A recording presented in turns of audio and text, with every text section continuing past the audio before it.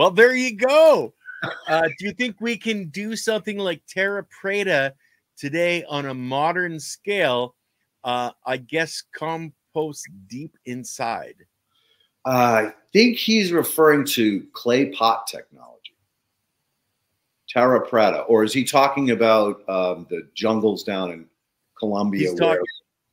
I would say the jungles down in Colombia where they found the different aspects of Terra Preta outside of the cities that used to exist. Yeah. So we are still not 100% sure, was that intentional or was that a dump site, right? We don't know for sure how that came about.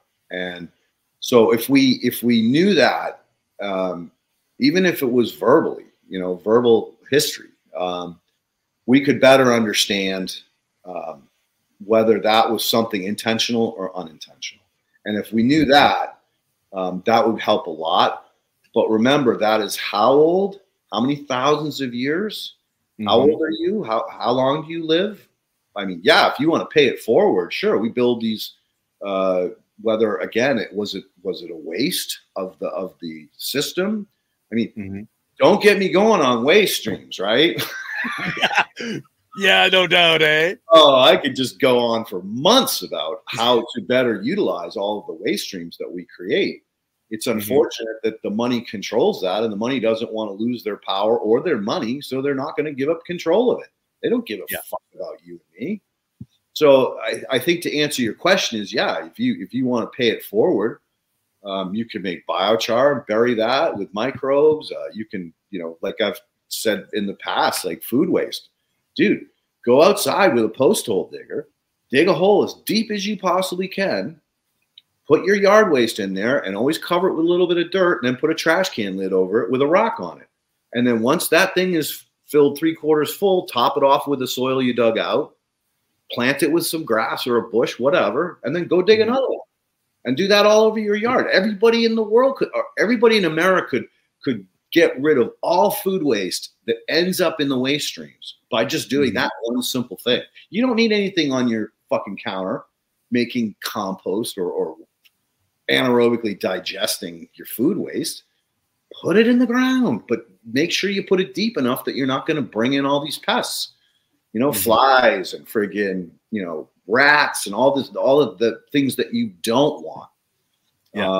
And as long as you're burying it, that's fine. I mean, damn, when I grew up, everybody had a little concrete ring with a lid on it that you stepped on it and the lid popped up. All the food waste went in there and you closed it and that was it. And the worms and the bugs and everything ate it up and it was gone. It never filled up. So again, we had these practices in the past, but there's no money in that, right? There's only benefit to the person dumping their shit in there. But we're all so busy working and trying to catch up and earn money and keep up and all these distractions and freaking drama and pressure. We don't take the time to do the things that we did 40 years ago, 50 years ago. Was common practice. Everybody had one of these things. Nobody dumped food waste. Well, yeah, we used to have a bucket underneath the sink, and any waste would go into there. When it got full, you take it out, and there it would go into the garden space, and that way it was going back into the soil. We did it one step further. We had burn pits. Like my job as a little boy was to bring the cardboard and the paper outside and put it in a barrel and light it in fire, and then take the ashes and spread it on the lawn or the bushes or whatever. We had that for the solid material, like the stuff that could burn, the stuff that could break down went to the garden, and everything else went to the burn barrel. Like I'm a country boy, so we didn't have coming out to pick up the garbage, right? Like you wanted to take garbage in, you took it to the garbage dump in the back of the pickup truck, and you took a full load, and it was all scrap that you couldn't use. Right. Metals and other things. Glass. That you, like you said, you couldn't recycle into something usable, like a mason jar or whatever. Yeah.